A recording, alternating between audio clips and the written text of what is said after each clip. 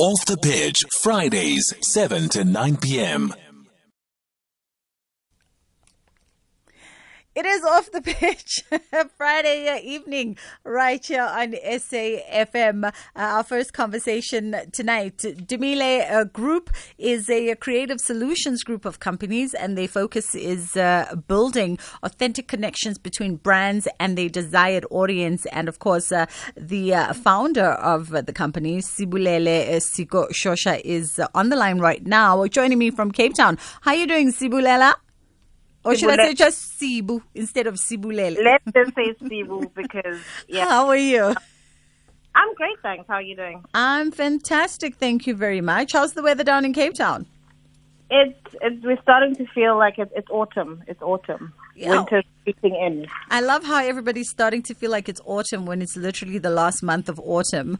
I'm like, we should be feeling like it's winter, not autumn. Oh, no. It's autumn in Cape Town. When you're hot, yeah. I got you. So, Dumile Group, tell me about the company. When was it founded and what was the intention? I found the company. Oh, gosh, this business has had so many faces.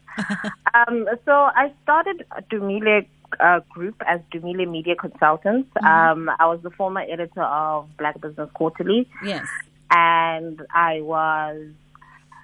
the decision was made at 2 a.m. I was heavily pregnant with my son, and I just didn't feel like going to work the next day. So I just took the skills that I had as an editor and started up a content production company. Content in the sense of it really started as like annual reports, internal newsletters, and booklets. And then through the years, it's grown to what it has become. I always say when people ask about how I started my business is that there was never a grand plan. I was just knocked up and tired. And also I was at a stage in my career where I didn't really agree with the values of my former employers. It was an emotive decision that has grown to what it is today. You know, I found in recent years, talking to a whole bunch of interesting people in creative sectors, that a lot of the time people, before the word pivot became, the popular word to use, a lot of the time people would pivot their lives because of reasons such as that, where, their energies just weren't aligning anymore with what they were doing, or because people needed a bit more flexibility and free time, and following their passion essentially gave them that leeway to run their lives in accordance to how they want to run their lives. So I guess you're not kind of moving with the same energy as your employer, and being pregnant and not wanting to go to work is good enough reason. Look, it followed the decision. Actually, to be honest, was followed from a meeting I had with my then HR manager, if you want to call it. And I was asking questions like, okay, so when I've had my child, what are my rights? What do I need to do? And then I remember what triggered me the most. And that answer actually kept me up for a couple of nights, because I asked, okay, so should my child get sick and I don't have leave days or whatever left, what happens? And then her answer was like, yeah, that will be unpaid leave. And I was like, oh, okay. And I was like, so should my child have a soccer match? I need to go watch soccer. What needs to happen? When I think what got me was that whole, I need to fill in a form to get the right to have the freedom of time to be a present mother. I was like, nah, no. I was like, no, it's not, no. And then from there, literally at 2 a.m., I had already, built up a healthy little black book of contacts from my time as a magazine editor. I drafted a 1-pager, emailed it to people that, listen, this is my business, this is what I do, give me money. It wasn't that easy because it was during the global financial crisis, so never make life-changing decisions when you're pregnant, basically. But the best times to make them is when the world is going through crises. She is a writer. She is also a TV producer and an entrepreneur. And as you've heard, she was at the helm of Black Business Quarterly. At one point, she was also she was freelancing for Move magazine, amongst a plethora of other things, content management, and pursuing a degree in international relations, politics, and media studies. And now Dumile Brand Boutique is out there offering solutions. I'm intrigued by how you've positioned the company as a creative solutions group of companies that's focused on building authentic connections between brands and their desired audience. So what does that mean exactly? What do you guys do? What we believe as an agency is that every brand has a story to tell. And that is what actually attracts brands, businesses to their desired audiences. It's really not the services provided, but the trend has changed recently and over the years to people want to be attracted to the values that a brand has. People want to be, feel a connection with the story. And what we found that, especially with corporates and most SMEs, the focus is always on this is what we can offer, this is what you can buy. It's not really about who we are, what we're about, what we believe in, why you should, because everything now, as you mentioned, it's energy, it's flowing, why should you come with us on this journey of building a business or getting our product or getting our service. So creative solutions basically is how we, the best word is package, how we package brand conversations with audiences. Okay. So, at the epicenter of how we execute our creative solutions is through storytelling. And I think that opened up other opportunities, such as, getting opportunities for TV production, because the epicenter of the business is storytelling, but also storytelling with an intention of creating a connection that, is sustainable between a brand / a business and its audience. I got you. So as we speak brands and finding creative solutions for brands to communicate with their audiences and be in touch with their consumers, what is at that sort of, or rather, what is at the epicenter these days of what brands are looking for? Because I feel like we're all having these conversations about brands and everyone's trying to unpack brands, but it's such a broad word, just the word brand itself and how you use it as a pronoun and as an adjective. But at the epicenter of it, what are brands looking for?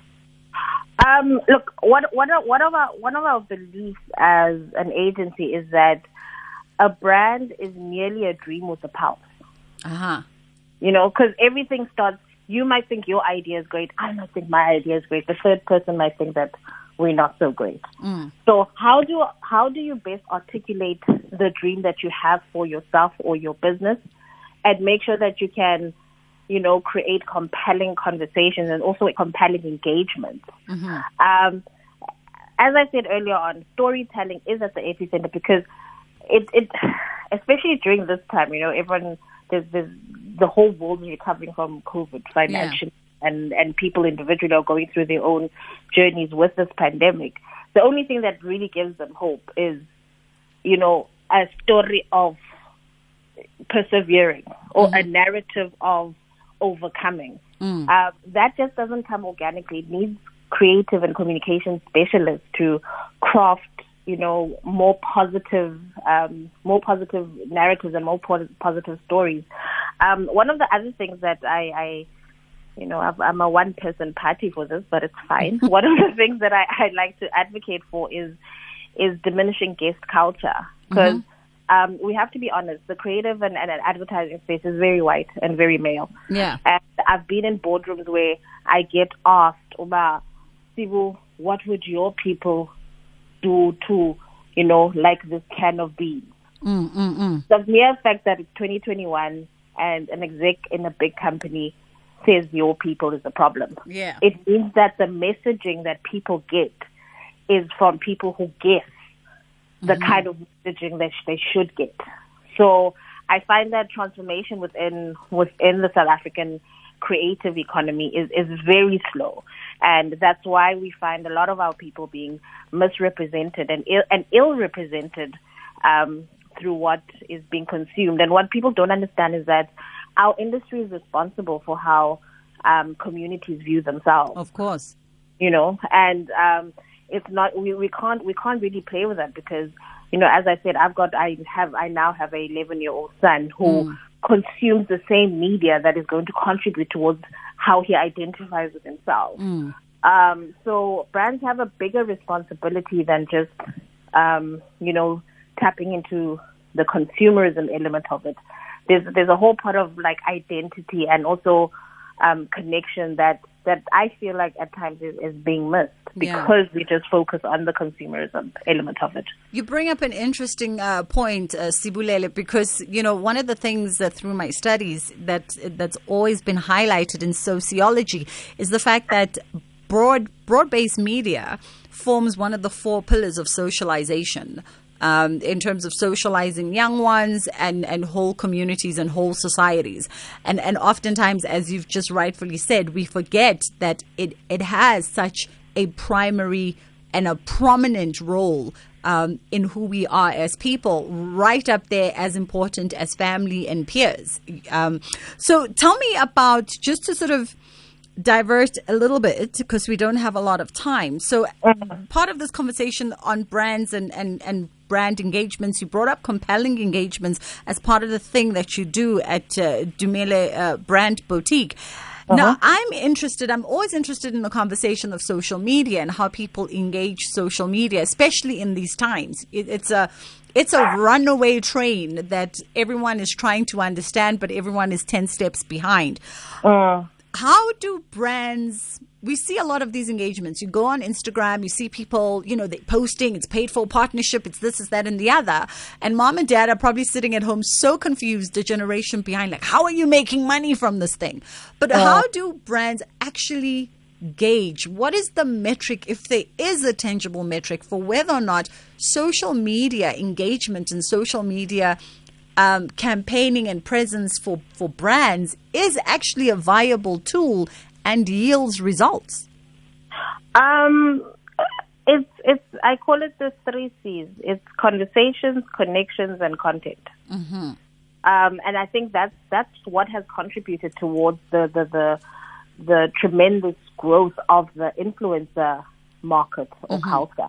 Is that you find a Bridget or you find a Sibulele that is an attainable brand, because last week when Kolena Ibas, and she is telling me how I can use a product which I A, can aspire to afford later on, or B, can buy but don't know how to use. Yeah. So it actually cuts down then on the whole aspirational celebrity unattainable to the girl next door, your cousin's friend. So as I said, there's a trend now of brands wanting people to connect with values, or people wanting to connect actually with brands through values. Yes. So it's easier to do that with people who are attainable. I see. So if there's a Bridget, and I've watched her from being Miss South Africa, and now I'm like, if she's got that bar of soap, I definitely cannot afford it. Or the secondary perception would be like, no, she's just getting paid for that bar of soap. She doesn't really use it at home. But if there's a Sibulele that you caught her bus with, it's it's like, I remember her. She went to this high school. Oh, Shem, she also uses it. Okay, let me give it a try. Because at the end of the day, influencers now, and people actually connect and have real. Well, it's curated, but who create a perception of having real experience with products, makes it easier and contributes directly to the bottom line. So that at the end of the day, everyone wants to sell their service or get their product bought. So the social media and influencer element of it gives it a human element and not an aspirational and unattainable element. So we are going to be seeing a lot of growth and also, different trends within the social media space based on that. Is that consumers are clever now. They want to connect holistically. They don't just want to know that it's $5.99. They want to know how it was made. True. What values behind it, and then they find a lifelong connection with. And it also it's nothing new. There's certain toothpaste brands now that whether you buy brand A or brand X, toothpaste is going to be called that brand. Very true. So and it's because of the connection, and it's because of the story, and it's because of the feelings that people have with their brand experiences. And it's all about authenticity, I think, as more and more consumers really want to know the realness of brands holistically. Just as a final parting shot, this is your space. What is the future for South African brands? Africa is hot at the moment. Continentally, we are just those kids to the world. We are the cool kids right now. I mean, we know we've always been. The world is just waking up to it. So, we're fashionable now. Yeah. One thing we mustn't lose is authenticity, because we don't have to be too African to tell an African story. Yeah. We don't have to have that deep Kunta Kinte-ish accent now all of a sudden because everyone is looking at us. There's texture, there's culture, there's richness in Sibulele from a Kailita. There's and I can tell a Kailita story better because that's where I grew up. Yeah. Someone who grew up in Mlazi could, so there's an opportunity now for us to showcase and celebrate the different layers of what brand South Africa is, or what brand Africa is, or what brand blackness is. Yeah. And it all has to stem from a place of authenticity. Beautiful stuff. Sibulele, thank you so much for taking the time to engage us on this Friday evening. That was Sibulele Siko-Shosha, who is in Cape Town. She's an entrepreneur, writer, and TV producer. She is the founder of Dumile Group, bringing us to just a few seconds before 8 o'clock.